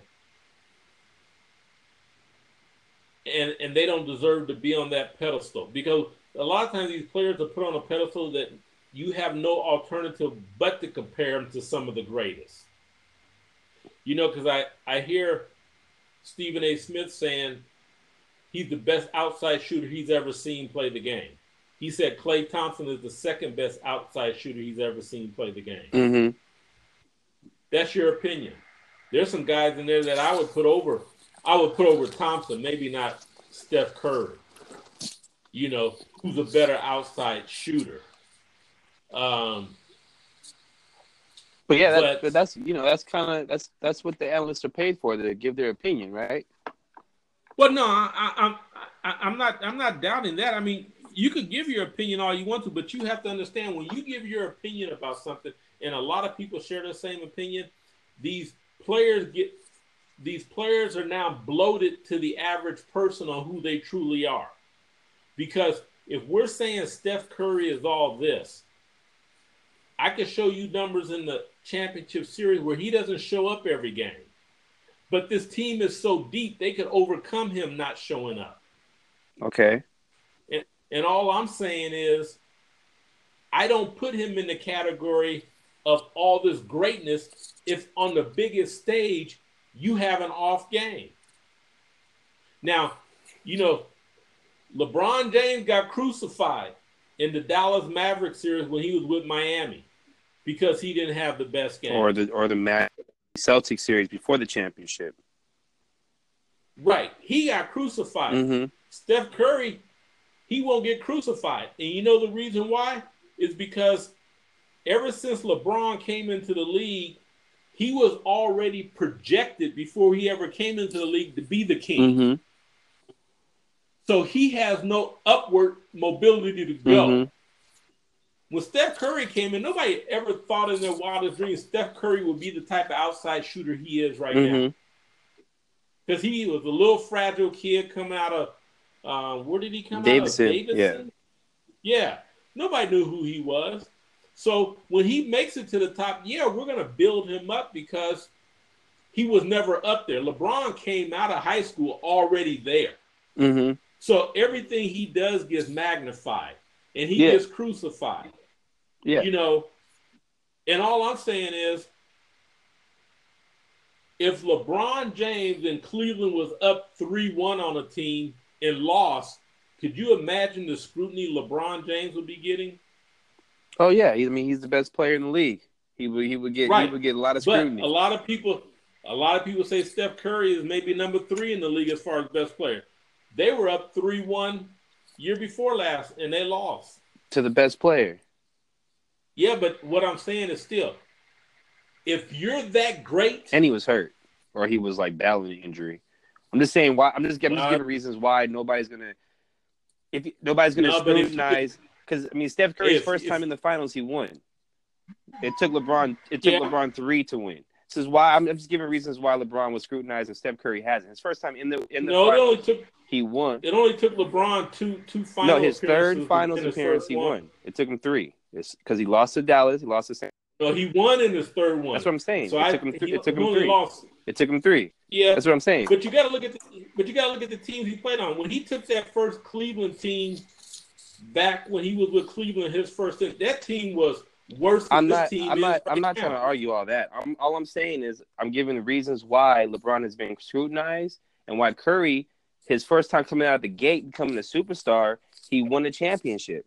You hit the ceiling as far as what you can do in this league, right? So if he has another series where he doesn't necessarily show up 100% of what he was doing in the regular season, one, we weren't expecting this from you because you already said that. We weren't really expecting him to be this all-time great player. And 2, he's already won it, right? So, like, again, it took LeBron on his third try to win. And it was, I'm just giving that as the reasons why they, and Curry being the third best player to LeBron, that's still a whole step below LeBron. Like I don't think Curry's on that LeBron level, or he's on that Michael Jordan level, or he's on that Curry's on that Charles Barkley level, and he's on that Olajuwon level, where you're like a great player, you're impactful. But you're never been considered the best player in the league. You're never going to be considered that because of the position you play or the stature in which you are, which I think that's what Curry is. So I think once Curry once he won it, all that goes away. All I'm saying is these arguments with regards to how great these players are need to be tempered. Because I could make an argument for Steph Curry being the greatest. Mm-hmm. And that's what these analysts do. They could talk about Steph Curry, and they can make an argument on why he's the greatest. But then they could turn around and talk about LeBron and make an argument on why he's the best. Mm-hmm. To me, you don't do that. Either this guy's the best or he's not the best. Okay? Again, it's all subjective, like you say, right? Well, it's not really subjective because they use stats and everything else to determine who's the best. To me, I don't think anybody will ever catch LeBron as being the best because I have not seen any player who could orchestrate the flow out on the court better than LeBron. And to me, that says a lot. That means you're a coach out on that floor. You could diagnose what a team is doing against you and adjust on the floor, and a lot of players can't do that. They got to call a timeout and let their coach tell them what's going on. I think that's why LeBron is head and tails above anybody else, because he could sit out there on the floor and diagnose what you're doing against him and adjust. A lot of players really can't do that. Steph Curry doesn't have to do it because you know what? I'll just come down and shoot a 40-foot bomb. Exactly. I don't have to do it. But all I'm saying is, when you're a Steph Curry and you're being put on a pedestal that these analysts are putting him on, irregardless of where you got drafted or whatever, because you've already won a championship. We know. But what's the pedestal? Just being the best shooter? I'm trying to figure out what the pedestal you're talking about. No, they're putting him that he's on the pedestal of being the best outside shooter to ever play the game. Of all this greatness he has, of being able to lead Golden State, 2 league MVPs.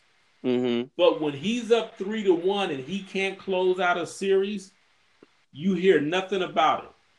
And that's where I have a problem. Because to me, if he is this great, there is no great player who ever gets up 3-1 and loses.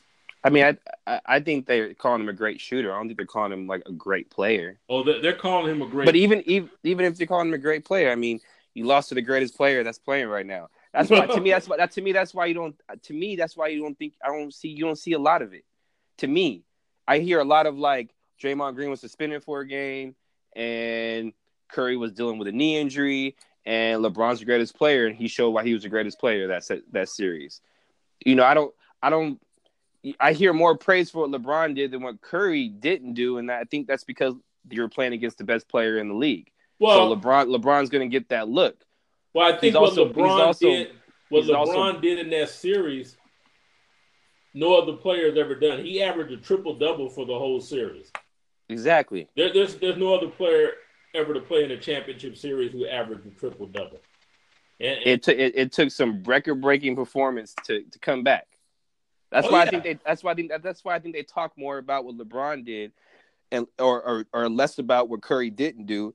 Is because LeBron did something historic and brought his team back, and the very next year, Curry and his team, of course they added Durant, but they came back and got another championship. So I just don't think you're going to hear too much. If Curry had lost to like the Wizards or something in a 3-1 lead, then I think, of course, because Curry is the best player on the floor at that year. It was Curry, and it was Klay Thompson, Harrison Barnes. They didn't have Durant.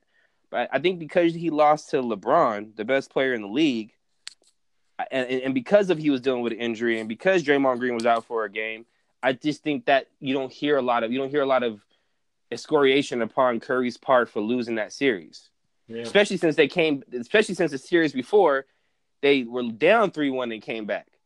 No, they never went down 3. Oh, you talking about against OKC? Yeah, the series before they came back 3. They were down 3-1. Yeah, but they came back, so they essentially won like 6 games in a row. Yeah, but they won 6 of the last 7. That's OKC. I know. I'm saying that those were the 2 highlights of that year. Yeah. OKC losing that 3-1 lead, and then Golden State turning around losing that. But I agree with you. I feel like. I just think these sports analysts is TV. They had nothing else to talk about, so they're gonna say one day Harden's the MVP, the next day, Davis is the MVP. I think it gives them something to talk about. But I do believe Curry right now is the 3rd or 4th best player in the league.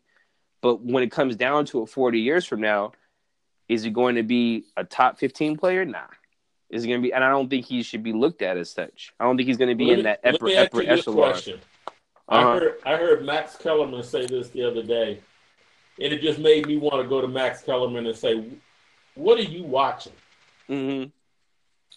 Now, he came out and said next year, Anthony Davis will pass LeBron James as being the best player in the NBA. I saw that. I saw him say that.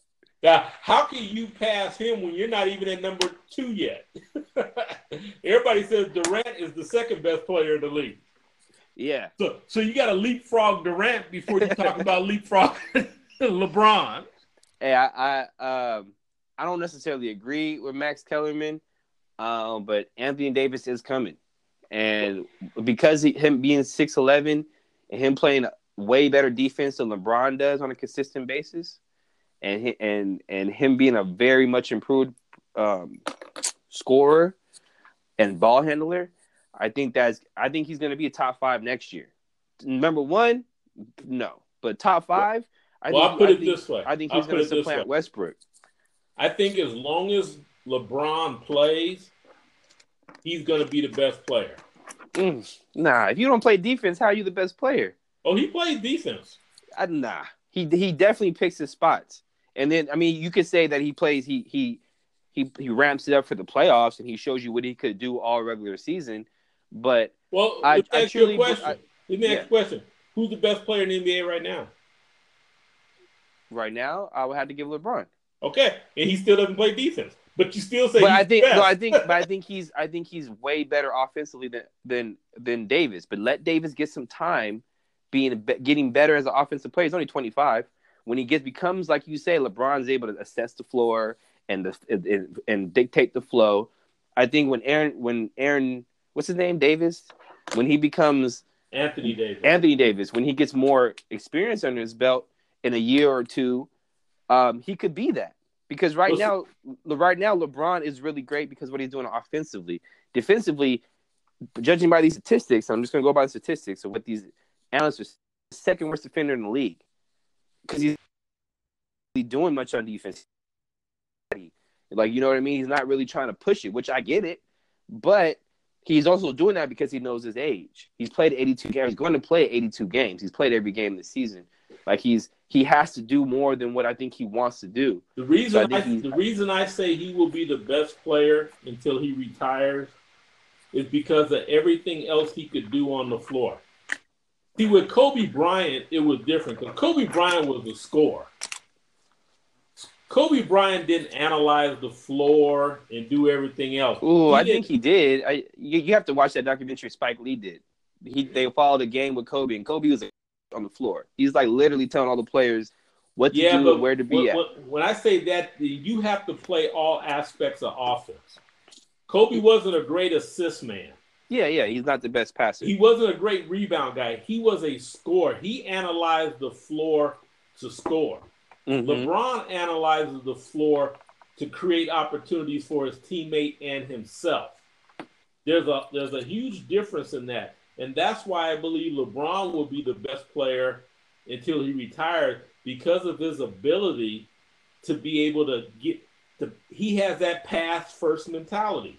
But you think being able to pass the ball and rebound can make you a best player if you don't, or you're not the best shooter? Yeah. Like, nah, because that's Ben Simmons. Like, Ben Simmons he's averaging about the same amount of assists as LeBron. He's a rebounder, but he can't shoot to save his life, and he's a better defender than LeBron. But nobody's going to say they're. Let me ask you a question. Mm-hmm. What do you watch the game for? Somebody who can score, or somebody who plays defense? I watch the or the game. No, what are you watching the game excitement. For? I'm watching the game for excitement. Excitement is scoring. Players are always going to get props because of scoring. But before you do that, though, I also know basketball. I watch for excitement, but I can assess who's good. Like, I watch the game for excitement. That doesn't mean they're the best player. Like, Westbrook's really exciting to watch every single time he touches the ball. I would never put him better than LeBron. Because of, he's just not better than LeBron. Like, Curry's way more exciting to watch than LeBron is. He pulls up from half court. Like, it's way more exciting to watch. He goes behind the back, under the legs. He's making flashy passes. He's way more exciting than LeBron to watch. Like, that's just, for me, my point of view, excitement. I'm on my edge of my seat watching the Warriors every time they play. But I can look at the players and say LeBron's a better player right now, because of what he can bring to the table, like you're talking about. But in 2 years, if LeBron's still playing and he can't stay in front of somebody defensively consistently, or he's not able to be a consistent outside shooter. I mean, he's shooting well right now, but let's just say hypothetically in 2 years, he's averaging back to what he was early on as a 3-point shooter, like low 30%, high 70% free throw shooter. He's not defending anybody. He's just really good at passing and rebounding. I wouldn't make out that wouldn't be the best player, especially when Anthony Davis, who is 7 foot almost, and he can rebound. He can block shots. He's probably going to be Defensive Player of the Year this year. And he's only getting better offensively. It's like a 6'11 LeBron. But I think you and I look at aspects of the game differently because when I look at somebody like LeBron, say he's 33, Mm-hmm. say in 2 years he's 35. If he could still give me 20 points, 8 rebounds, and 8 assists, and demand that the other team's attention out on that floor, he's still the best player because Even he's if going to even if give me more. He's even going to if you're give not me winning, more. Hold on. He's going to give me more in 3 aspects of the game than any other player playing. but if he's And not he's giving going to you have he's going to demand the attention of that other coach on the sideline. Ben Simmons is great, and I think if Ben Simmons develop a shot, he's going to be a lot better. But Ben Simmons can't score from 10 feet out because yeah, he can't score. But if he develops it, he's going to be great. LeBron James already has all that. He could rebound, he could assist, he could block shots. He gets steals. He does all that. What they say when they talk about defense is one-on-one. There's not a lot of players in the NBA who are great one-on-one players. There are players. I mean, LeBron at one point was. That's what I'm saying. That's what made him the best player to me, because he was that guy on defense. Now There are players who are great. There are players who are great team defensive players now, and that's what I see. LeBron I as agree. a great team defensive player, not an individual one-on-one. And like you said, which I agree with, he's saving himself half the time because you got to look at who he's guarding most of the time. They're going to put LeBron on. They're going to put LeBron on the non-scorer of the other team, so LeBron can rest. Mm-hmm. You know, and the other thing is, LeBron looks like he's lost on defense because he got a lot of other guys who are trying to fit in that he has to work with. Yeah, for sure. So, I just don't see him making the same defensive impact he used to make. He used to be blocking. He's always been a great help defender. As much as LeBron's been a great defender, he's only been an all defensive player like twice. Let me ask you a question. Yeah. We talk about that. Your worst defensive player is going to end up winning MVP. James Harden, right? Right. Yeah. So, defense, it goes to show you that even the MVP votes, they don't look at defense. They're looking at what you could do offensively because everybody knows no matter what sport you play, defense wins championships, but offense wins awards. Yeah, I definitely. And so a lot of these as long as LeBron is playing, he's going to still be the best player because he's still going to do things offensively that other players can't do, even though he gives up on defense most of the time, except in close games because he does get crucial blocks at the right time. But if Anthony Davis does all of what LeBron does in 2 years, then who will be a best player? Well, I think that's if we're rounding the conversation back to where it was. I think that's what Anthony Davis is talking. I think that's what Max Kellerman was talking about. But see, the one thing that Anthony Davis has to do for me before he becomes that is to be a floor general, and I don't think he will ever get the chance because of the offense he plays. They're all different. They're all different players. I don't think he's ever going to be a floor general, but at one point in time, Shaq was the best player in the league. He wasn't a floor general.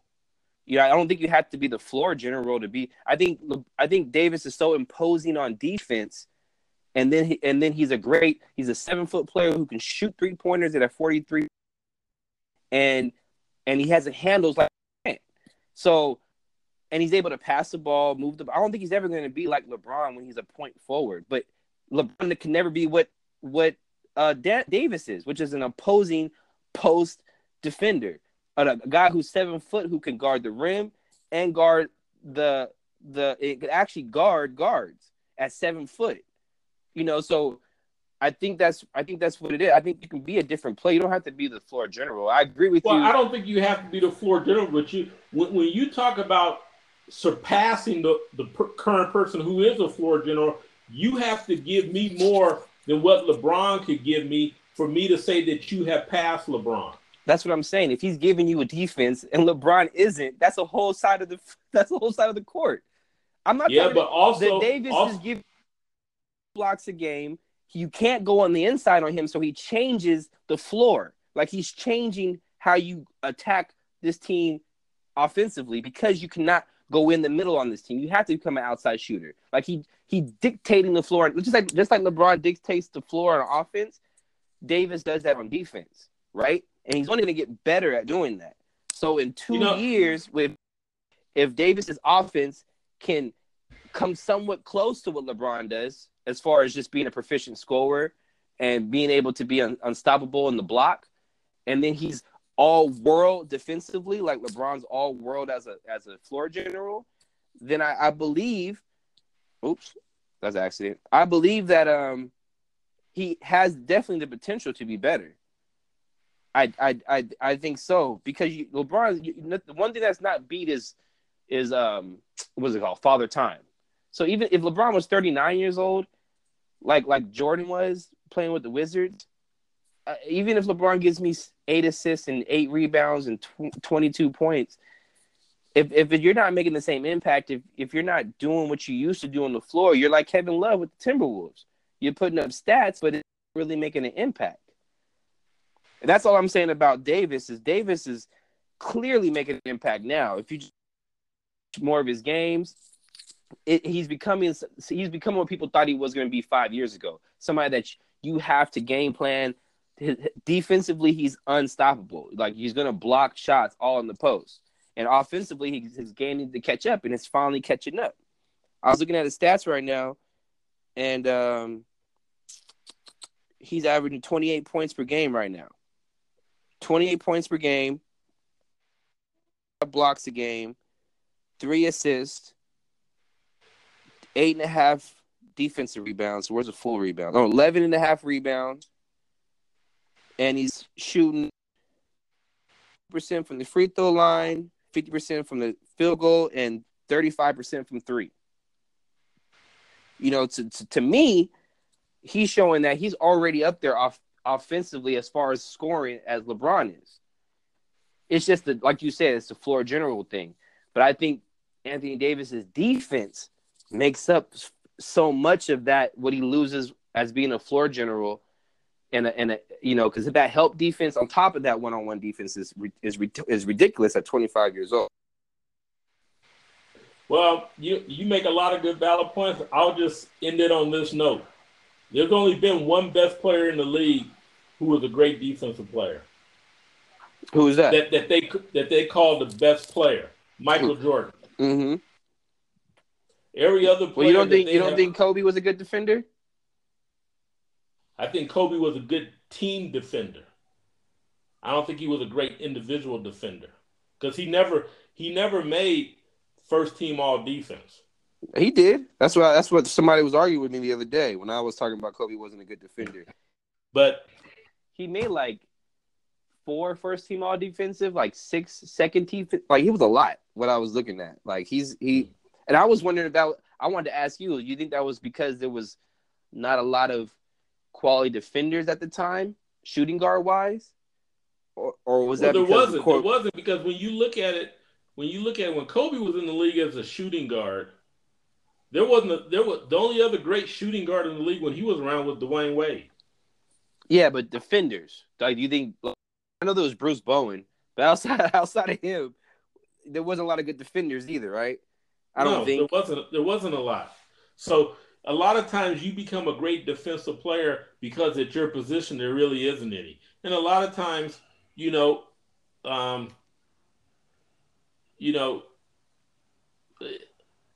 like I said, Michael Jordan was the last, what they consider the best player in the league who played defense. Mm-hmm. Because when Shaq was the best player in the league, he wasn't a defense player. Everybody knows Shaq didn't play defense because as big as he is, Shaq should have averaged 10 blocks a game. Mm-hmm. The only other player who was close to being the best player, I take that back because you made a comment about Olajuwon. Uh-huh. Won 2 titles. He was considered the best player in the league because you got to remember that when he won those 2 titles, when Michael Jordan retired for them 2 years. Mm-hmm. Yeah. He was considered the best player in the league, and he was all defensive, first team all defense those 2 years too. Mm-hmm. You know, so it's very rare. It's just like any sport. It's very rare to find a person who exceeds at a high level on both sides of the ball. Mm-hmm. You're either going to exceed on one side or the other.